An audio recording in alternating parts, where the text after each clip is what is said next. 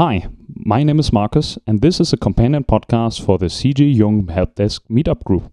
I host live events on Zoom every 2 weeks about the concepts and ideas of the Swiss psychologist Carl Gustav Jung. Every event I give a presentation about the Jungian concept, so have fun with this event's topic. Carl Gustav Jung was a Swiss psychologist, lived from 1875 to 1961, lived a long life, lived a productive life, wrote incredibly difficult books till pretty much the end of his life. Is a very famous figure of psychology, was himself very well regarded and also published scientist, and came in that way in contact with Freud, who started the whole field of psychoanalysis, and they both were very close, but only for a couple of years. Then they fell out of their friendship, and Jung went in a very interesting way. He went in a way to say, okay, everything that human beings are experiencing and producing gives an indication how the psychology works, and everything is valid. So he delves into a lot of spiritualism, occultism, religion, mythology, and so on. And this is what many people also know of Jung and what makes him interesting, because he takes it all incredibly serious and tries to understand, okay, why are human beings coming up with this, and where is the interest coming from? This sustains this, because we have myths that we still tell today, but are thousands of years old. At least that's what we know. Most likely they're even older. And he talked about a wide array of different topics. And one very big one is psychological types. And it's so big that he wrote a book about it that's called Psychological Types. For those of you who are reading the collective works, this is number 6. It's one complete, very thick book that he wrote over roughly 8 years, and he published it in 1921, where he was 45 years old. And he drew really from his experience of roughly 20 years of psychological work and academic work and therapy also, to characterize people, to find certain orientations or functions that are the same over all human beings. And this is already a way to approach personality and to characterize personality. Jung was one of the first to do it in such big detail. And this is an interesting book because the first part of it is very long, 100, 150 pages, where he takes different psychological personality models from the past, from, I think it was Aristotle, but also Schiller and other people, to find commonalities between them. It's a little bit like a meta-analysis of different models that existed in the past. And from those, he distilled those 2 types of orientation that human beings can have, which is extraversion and introversion, both terms coined by Jung.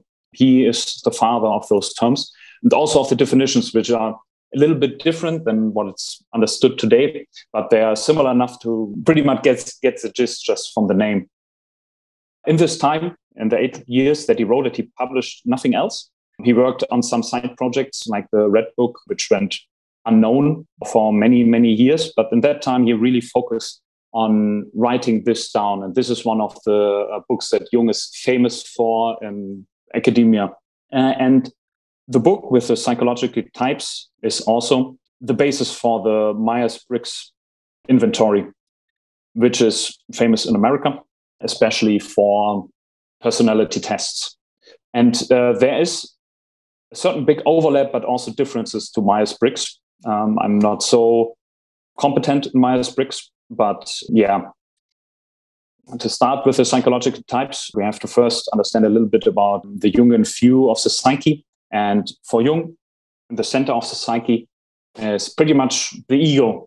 In German, das Ich, in English, ego, which is the center of experience. So what you are experiencing in your daily life, you do it from the position of the ego. And when you get unconscious because you're drunk or you're sleeping, it's just the ego not getting any more information. That's the way how Jung saw it. And the main question, of course, is then when you have the ego and around it forming the consciousness by having things that are associated with the ego. So everything that you know and can do and have experienced. is a question, okay, how does stuff get to the ego? Because it's a pretty big world out there and there's a lot to experience. And Jung saw certain channels, how information reaches the ego and thus the awareness that one then can have of things. And he found those 4 functions that would describe different ways how information reaches the ego. I'm going to tease a little more and start talking first about another thing, which is just a general orientation that you can have in the world. And here already this extraversion and introversion comes into play, as you can have for Jung an orientation either to the outside world, to everything that's happening around you in the real physical world, so to say, and introversion, which means to look inside and be more aware of the psychological realm and things that are happening internally. And as these terms coined by Jung are dichotomy, as they have other points of interest and points of focus. So he very often just describes this as really a comparison, as they're moving on a spectrum and 2 extremes of a similar spectrum. And this extraversion would be to have the strong view into the world and this view into objects. And he contrasts this with the introvert, who is focused on the subject, so on subjective experience, while the extroverted person would be rather looking outside into objects. And the extroverted view for Jung would be also a very detailed empirical view. He would say that extroverts would have a very good empirical understanding, as they would rather look into details and see like fine-grained differences, while an introverted view is rather an abstraction to find more commonalities and describe things rather how they compare to others and find commonalities with other things, while an extroverted view would be to really separate into discrete, unique units of something. And extrovert would rather, of course, orientate themselves in the world and see the world as something friendly. Jung describes this as a big family, that the extrovert would rather see the world as a big family, as something that is not moving by itself, but needs to be moved, but it's always friendly. While the introverted view is the other side of the spectrum, to say the world is moving a lot and it's moving all by himself. And that's a rather frightening thing. So a lot that Jung describes as introverted behavior is kind of protection against this free moving outside world, that everything happens by itself. And this is why for Jung, the introvert is rather looking for stability and harmony, while the extrovert would rather have a lot of dynamics, a lot of changes, a lot of variation. And it is this preference for the outside and this enthusiasm to be outside that for Jung means that the extrovert is constantly communicating their personality, that they can't really do anything about it. It's just how they are. They want to exert personality, and rather the whole demeanor is relaxed, while an introvert is more tense and would rather like to have impersonal communication, and rather than talking themselves, let the work talk, and is in that sense also more tense and careful behaving. And this is modes of operation, and where the preference lies for Jung. So this is orientation. Rather, if there's a preference into the external world or the internal world, to come back to these channels where information can come from, Jung said he found 4 and he can't think of any more. And I will give you a quote to give you a feeling what exactly he meant. And these 4 channels are sensation, thinking, feeling, and intuition. And his quote goes like this: "Sensation establishes what is actually present. Thinking enables us to recognize its meaning. Feeling tells us its value. And intuition points to possibilities as to whence it came and whither it's going in a given situation." And here he already has this pathway of information, how it reaches the ego and the psyche and how it will change. The first one is really this sensation aspect of realizing there is something happening. And all of those functions can be applied either to externally or internally. I can notice that something in the outside is changing, but also I can internally feel something like an emotion. An emotion comes up and I'm just recognizing this. This goes a little bit in this mindful aspect, which is quite popular. And this sensation aspect is really, okay, what concrete facts I can experience in the outside world. Okay, I see this tree. So the tree is there. This is free of value, free of judgment or thinking. It's just recognizing, okay, there's a tree and the sun is shining and people here and so on. The next step for Jung is thinking, which is to characterize something, to give something a name, to say, okay, what is it? This is a tree. I can recognize this. I can recognize this emotion, for example, coming up, and this is anger, fear, whatever, or happiness. And here he sees especially thinking as the thing that got cultivated the most in modern society.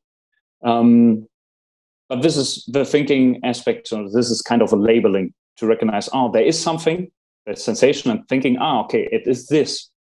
And the next step is feeling. And this is a complicated concept to explain because feeling has a lot of associations, like love or tenderness or empathy and all those things. For Jung, it's really value judgments. It's like a spectrum. On the one end is something, I like something or I don't like something, on the other end of the spectrum.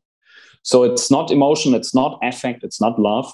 It's really, okay, how do I stand to that?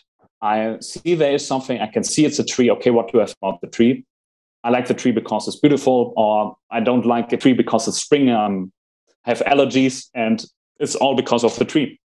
This is a value judgment taking place. And the last step for Jung is the intuition aspect, which is a little bit different from sensation in the sense that sensation is very concrete. You see the tree and it's just a tree. The intuition aspect would be to think about, okay, where is it coming from? How it will change? It's rather possibility. It's how Jung would say perception through the unconscious. You're perceiving things that are not really there, but could potentially be there. This is this aspect from, okay, tree is now a bad example because for a tree, you don't have to ask yourself how it got there. But let's suppose you come in an apartment and suddenly there's a bag in the middle of the room.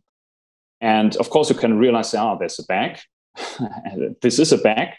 And I don't care a lot about this bag, but okay, what's going on here? Why is there a foreign bag in my apartment? And then it's this concept of trying to find out, okay, where's something coming from or where is it going?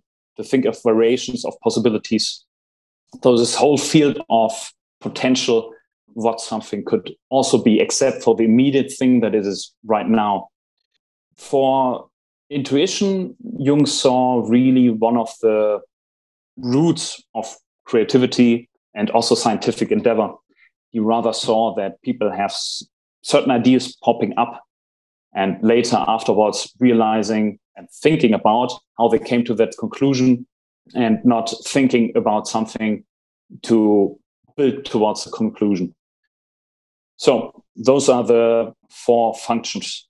And those functions, again, are sorted in little groups. Those groups are called irrational perceptive and rational judgmental.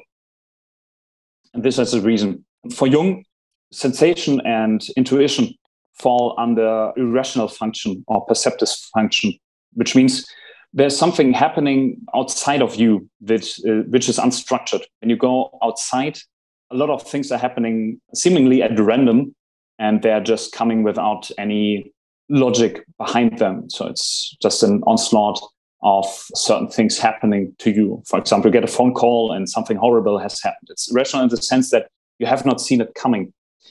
Not everything that you're experiencing outside or inside has a connection to everything else again, but rather it's very fragmented, very separated. And this perceptive way is really of perceiving something without any evaluation. So the same way as you're perceiving something outside and you perceive it inside, you can intuit also about things without necessarily giving it a value judgment again. And this is he calls it irrational part, but perceptive is maybe better understandable. And the contrast group to that is, of course, the rational functions, or judgmental, how we would call it, which is thinking and feeling. As thinking and feeling are two functions that are working towards a conclusion. So you're trying to find out, oh, this is something, wow, what is this? So you try to think about what it could be.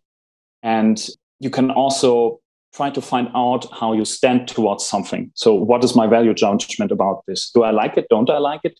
And this you could already write down in a sense and make an argument about it. So it's hard to make an argument about the things that you perceive. You can just write it down in a descriptive manner.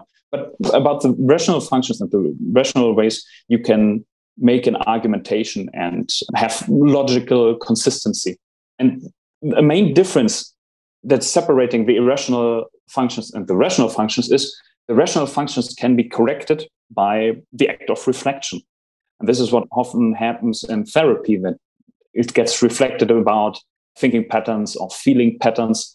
And by framing things differently and thinking about things differently, you change the way and how you think about them.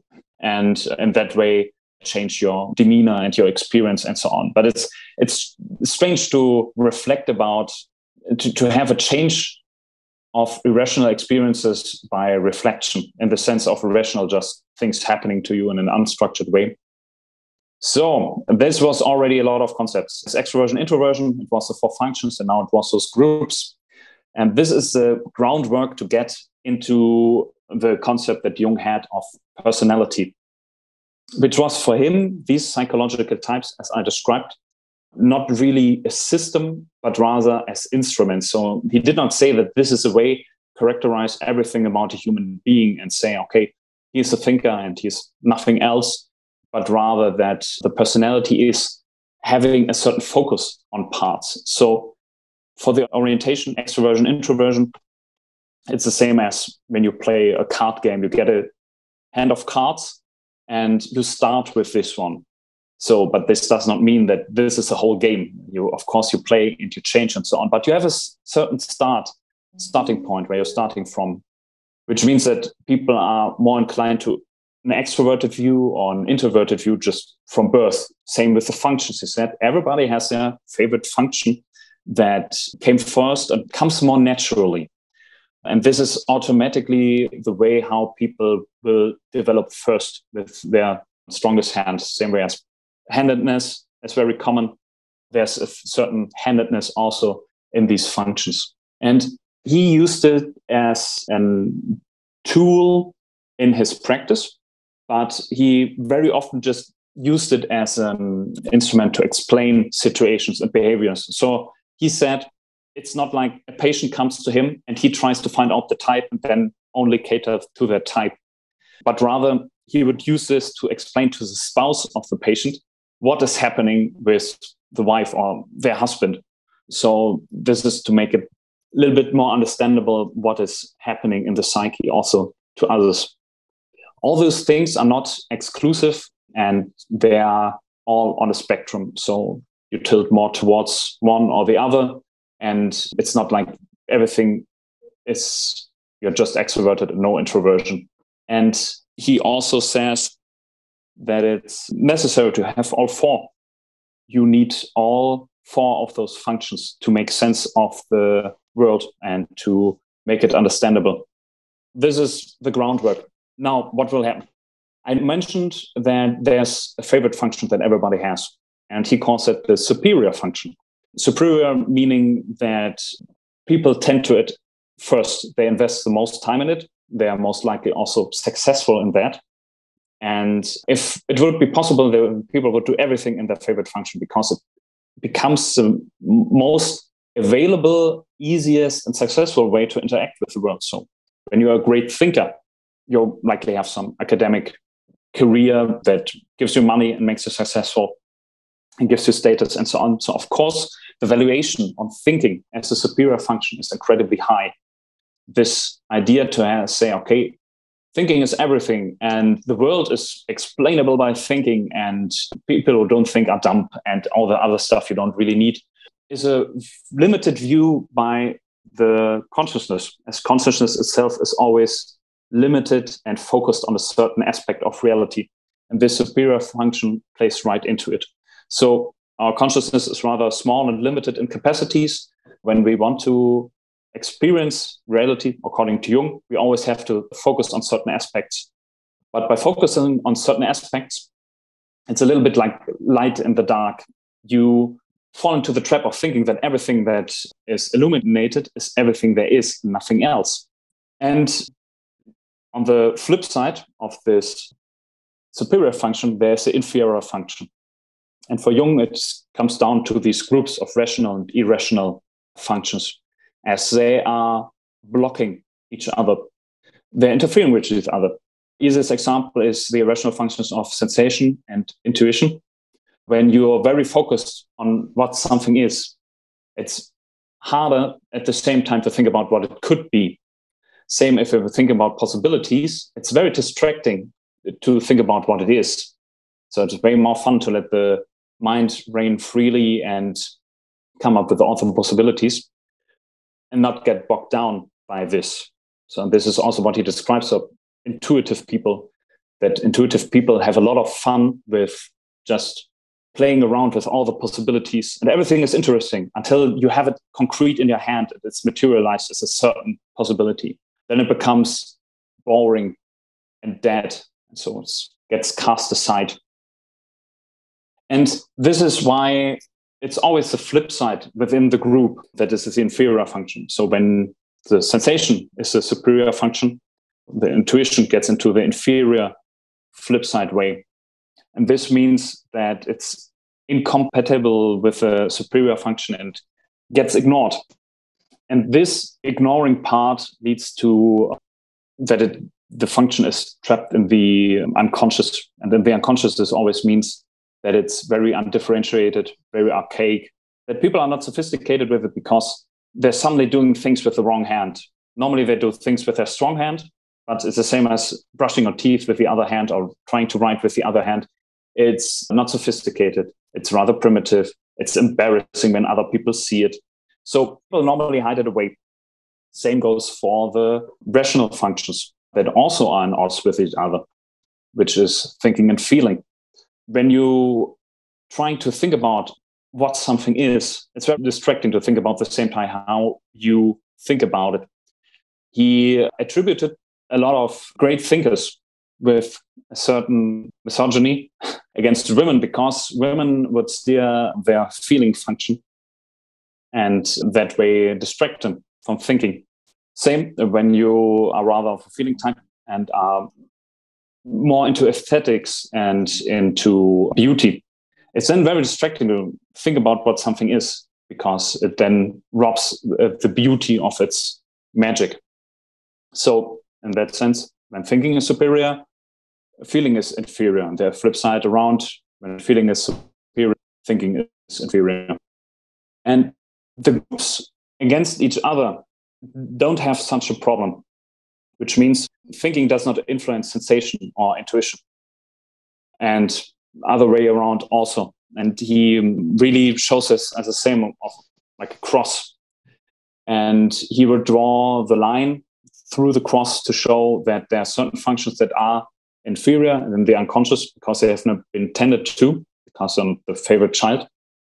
And that way, there are complicated ways, how he said that people are trying to reach those functions that are unusual for them. And so when you are on your superior function and want to get into the inferior, it can't be done directly because the field of tension is just too big. And rather, he sees it as using one of the other group's function as an auxiliary function to use it. So to get through sensation to feeling or through intuition to feeling when thinking is a superior function. And the inferior function is really the fun part and the part of redemption he saw, because this is a part that gets ignored more. So there's the most potential for development in a human being. And normally people are very occupied by all the personal stuff that exists. So their personal lives and their personal experiences and so on, and living in the certain day and time and so on. And when they dig deeper into the unconscious, they pass this personal part of the unconscious and come into the layer which is called the collective unconscious, which is human nature and human experiences that existed for millions of years, and even parts that are older than human beings. So this is already the frightening part, where things don't really make sense and people have weird experiences, which is also one of the reasons why the inferior function is kind of avoided, because it's what's happening by using certain functions and by implying consciousness. They become differentiated and can come under the control of consciousness, which always means you can do them willfully. You can willfully think, you can willfully feel, you can willfully sensate. And when you don't do that, when it's practically unconscious, it means that these functions can become autonomous, that suddenly something starts thinking in you.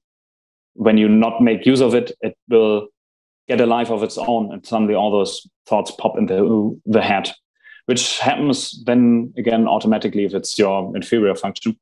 And here, this differentiation aspect is really one of separating certain things.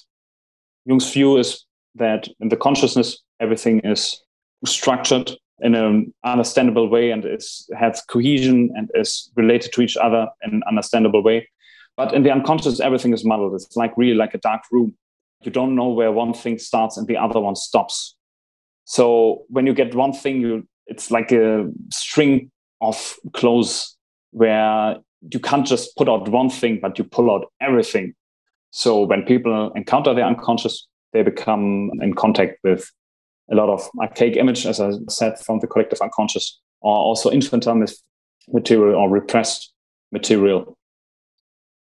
And this plays into the shadow aspect that Jung talks about, and also is known for, to have these functions that are not tended to be part of the shadow, which is the flip side of consciousness. As soon as you do one thing, another thing gets ignored and falls into the shadow. So again, it plays into this inferior function that an introvert is struggling with his passions on, an extrovert is hiding from his own psychology and his own unconscious and tries to always be under people so that they don't have to be alone and don't have to experience it themselves. And that a sensation-oriented person would not believe anything that they can't touch and that they can't immediately experience. So that a thinker is troubled by woman. Feeling person is then troubled by thoughts, as they can take away from this aesthetic part.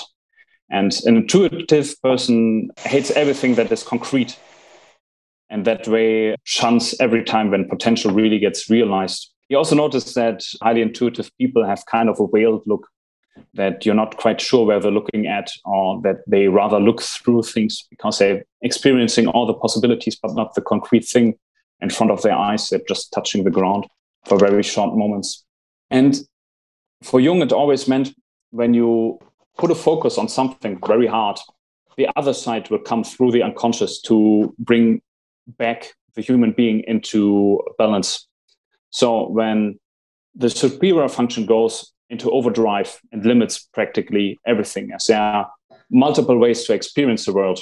You can externally, internally, and through the four functions. When the personality is oriented in the way that it only will do experiencing one part of reality and only in one way, all the other parts will push against it. And this is then what's happened with a neurosis, that there's a rift in the psychology and there's a disbalance, and then the unconscious will develop complexes and interfere with the function of consciousness to bring it back into a balanced state by putting the emphasis more into those parts that are disregarded. And people already do it unconsciously by themselves. As people have a superior function and they have an orientation where they are with their birth and where they're coming from, just as a structure of their personality, they're already looking out for the other side. So very often people choose a partner which is rather the opposite from themselves. And he says that people are looking already for a partner that would take care of this inferior part of themselves. So the thinker would search for a feeler so that they are covering this ground and be an approachable way into this rather unknown territory. Also that people try to pretend to be of another kind of another function. He noticed that a lot of extroverted people would try and emulate introverted behavior by buying a pipe, getting glasses, stuff like that. I'm not sure what the connection is, but something he said in there is that people rather would not be called out on their original state of being, but rather want to communicate the stuff that is inferior to them. Also to be drawn in these directions in general. He said that when the businessman marries or tries to find some hobby, that they suddenly start to get interested in music or art and so on, to compensate this, because this is rather a thing of experience that fell by the wayside. And this is already this compensation aspect. And what for Jung life meant and living is not only that you have this personality and this is now fixed. So okay, you're an extroverted and you're a feeler and that's that, but rather it's a starting point. And how life rather should be lived is to experience in all those different modes of experiencing and existing. So the best way forward to develop one's psychology and to experience one's life is to go into those dark areas that are foreign and strange and weird and are common to oneself, because their highest potential lies there, because this is the area that's always got ignored, and all the stuff that has not been fitting to oneself accumulated over time. And that's a lot. It's a lot of material, because it's a lot of different ways to experience. So he says an extrovert needs to go into himself to develop as a person, the same way as an introverted needs to go out and experience the world as an extroverted, to become a well-rounded personality. And he says that you are still limited, so you can only function in one way. It's the same as your superior function. You like it, and you would only do things this way exactly. Even when you switch to another function, you can still only do it in this way. Only one function after the other can be used and can be developed or differentiated, as he has been calling it. So it's really this traveling through different ways of experiencing and living the world, which he calls individuation. As he said, this is a concrete way and most complete way of experiencing the world. So he says the psyche and nature provides these different ways to look into the world, and you really need all those different possibilities of thinking about, experiencing rather, one thing in a thinking way, in a feeling way, in a sensation way, an intuitive way, and this also internally and externally, to get a grasp about one thing completely. This is like different tools for diagnostics or building a house. Like you can't build a house only with a hammer. You also need a saw and a screwdriver and a lot of other tools. But there's not only one way how to do things, so, because every function has its limits and runs into problems where it can't be solved anymore. So the same as a company, you can't have a company that's only salespeople. You also need a company that actually produces something or does HR and so on. And here you saw the explanation why people have different personalities. Something every person has a different personality, and it's for all the people to come together, say what they experience about the world and how they really see it, as no experience is really objective, but rather as a sum of getting everything together is objective. And here he saw this as this individual journey to start from a certain point and to live through all those different functions and orientations to get to a point where one is able to have all those functions integrated into consciousness and consciously available to act in a certain way, willfully. This is why he advised against characterizing people like that. he took offense when other colleagues of him said, okay, you wrote the book over types and now you just make a type for everyone and all the types have a special therapy and that's it. And I said, no, that's not completely true. For one thing, he said, it's incredibly hard to get the type of a person. It's very difficult in the sense that not everything is completely clear. It's completely possible that a person is not living in their normal state and not so describing a type would really be describe the superior function and the starting orientation of a person. But when people had a wrong upbringing and had to live in another function through childhood repression, let's say somebody is an extroverted, but they were never really allowed to go out and rather were forced to cultivate this introverted view, that makes them already neurotic when they cannot work with their strong hand. And this would already muddle it in therapy. And he said this is a typical state. Then somebody comes into therapy, they're neurotic, and that makes it difficult to determine what type they are because you're trying to determine by the way that a person behaves, but you don't know if it really is the consciousness and the ego of the person that's behaving like that. As neurosis means that you have unconscious, autonomous forces acting onto consciousness. So what you could experience is not really the ego, the conscious side of the person, but rather the shadow side acting up and taking control over the person. And that makes it already difficult to determine what type a person really is. And it would also take him a lot of time sometimes to find out.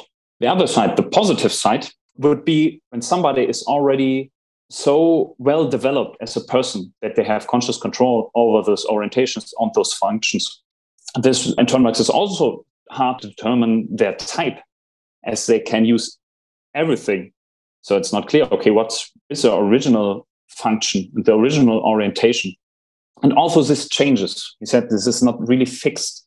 It changes through life and the situations, what functions and ways people are living it in. And it changes over the lifetime. And also with success, you would say, which also is a situation. At that time, psychoanalysis, when Jung was working, he had to contact a lot with Freud. And there was also another one called Adler, who talked about the same thing as Freud, but not from a sexuality standpoint, but from a power standpoint. And he described the transformation of Adler as something very interesting because he seemed to be rather introverted until he got famous. And then he became very openly extroverted. And Jung noted that, okay, it seemed like he always was extroverted, but it was pushed down into the shadow. And he had to live through not his original way and mode of being. And he also saw Freud as a neurotic and said he's rather the feeling type, but with an inferior thinking, which caused him to write all this stuff, he said jokingly. So this again emphasizes this idea that this is not a system of really categorizing people, but rather to explain certain ways of experiencing and functioning, and also to draw out a journey for one, because this will be in the destiny, because the unconscious will always push for those stuff that is underdeveloped and which is in the shadow side. So you can already say when somebody is rather in the thinking realm that his fate and experience in the future will be that the feeling will constantly push against him to bring him in a balanced state and to bring in a more conscious, developed way. And these are the immediate ideas from Jung regarding personality and the types. And it would not be Jung if there would not be also some freaky stuff that came out later, because this was written in the 20s and Jung lived till the 60s. And he tried to connect more of those ideas later with other stuff. Jung really tried to connect everything that is under the sun into some ideas that can be connected, starting with the psyche and all the stuff that the psyche experiences and produces, which is almost everything that humans do. And the, let's say, freaky stuff is from astrology. He wrote in one book that he gets sometimes when he was very unsure about the personality type of a patient, that he would get the birth date and hour and minute to get a horoscope for them. Because there's a whole topic about Jung and astrology, which is really interesting. And there will be an event about it in the future. But basically, the idea is that year has 365 days, 24 hours, and per hour 60 minutes. And depending on when a person is born, down to the hour and the minute, this defines their personality. So you already have it in the horoscope, but they do it on a monthly basis. There seems to be some kind of professional horoscope where you can break it down even more. And he would use that as a starting point for some evaluations of his patients. Of course, he was also very interested in spirituality, mythology, and religion. And a very famous motif for that is the mandala. And if you know what a mandala looks like, that is that the mandala often has 4 parts.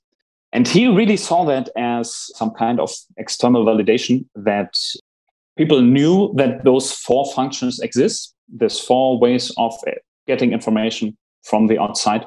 And this was unconsciously codified in the symbol of mandalas. And that by evaluating mandala symbols that, for example, his patients drew, that he could see the stage of individuation that they're in. Because individuation, he said, is very closely associated to mandala visions or dreams that don't need to be a picture, but rather things in 4 moving on in clockwise or anti-clockwise rotations. So things that must not really be understood as mandalas immediately, but rather by looking at them from a more outside perspective. And here I saw these 4 functions working together. So we have a very nice mandala with all of those 4 parts working together. And he said when it's not 4, but rather 3 or 2, that it means that those other functions are not yet experienced and rather in the unconscious, and that their awareness is lacking in there. And this problem of something missing is something that you also notice with the alchemists, that they have this basic problem of 3 plus 1. It's really this idea of you have these functions and you can add from the other group, auxiliary group, additional functions, but there's always this residue that you can't integrate because it's too foreign and too strange. And this is the inferior function because it's too dissimilar from everything else, that he says found as a problem also in alchemy and also in the Christian church, in the cross. And not in the cross exactly, but in the Trinity, that it's only 3 and the 4th is missing. And the 4th, of course, it's a feminine aspect. So there's always trouble with the 4th. And he found this motive in different areas and documented all of this. And this symbolism goes further for him when you go into mythology, that you can say, okay, human beings developing as a species started in a very unconscious state, similar as children, but more and more consciousness became active. That this got codified in mandalas or pairs of 4.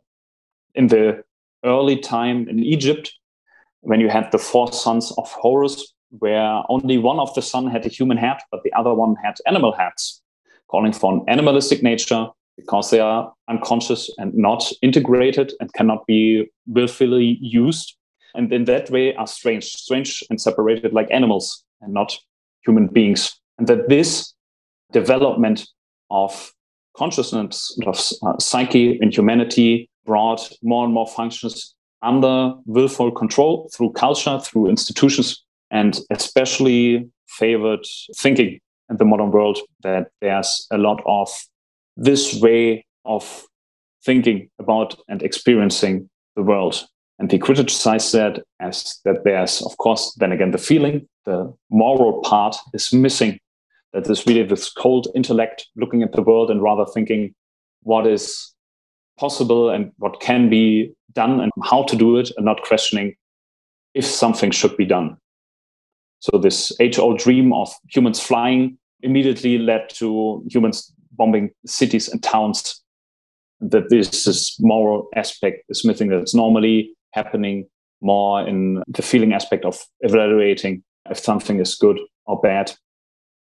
And you notice that Jung tries to connect a lot of different things, starting with the psychology and starting from the fact that there's always been psychology with human beings around, and that human beings are still similar, that we're not completely separated from that, how we were thousands, 10,000s or millions of years ago, but rather that we are now products of culture and of education. But deep down, all of these things are still working and happening, and the requirements and demands of the psyche are still the same, to push people in a certain direction and to be. But today, he says, conscious is so prevalent and has a so strong grip on experience that nothing else is allowed in. But the more you ignore the other stuff, the more it pushes, the more psychological problems happen, he says. And also the more unhappy are people, because it's always stuff missing that should normally be there and be used. So this would be my presentation for personality and psychological types and all the implications that Jung saw for that. And I hope it was understandable, and I hope that it was entertaining. And I'm pretty sure there are still a lot of questions, because I just grazed some things from the side. This was this event's topic. Thanks for tuning in. During an event, a discussion part follows after the presentation, where all attendees discuss the just presented topic or other Jungian concepts. If you also want to join, find the group on meetup.com. The name of the group is C.G.Jung Help Desk. Also make sure to subscribe to the podcast on the platform of your choice. See you next time.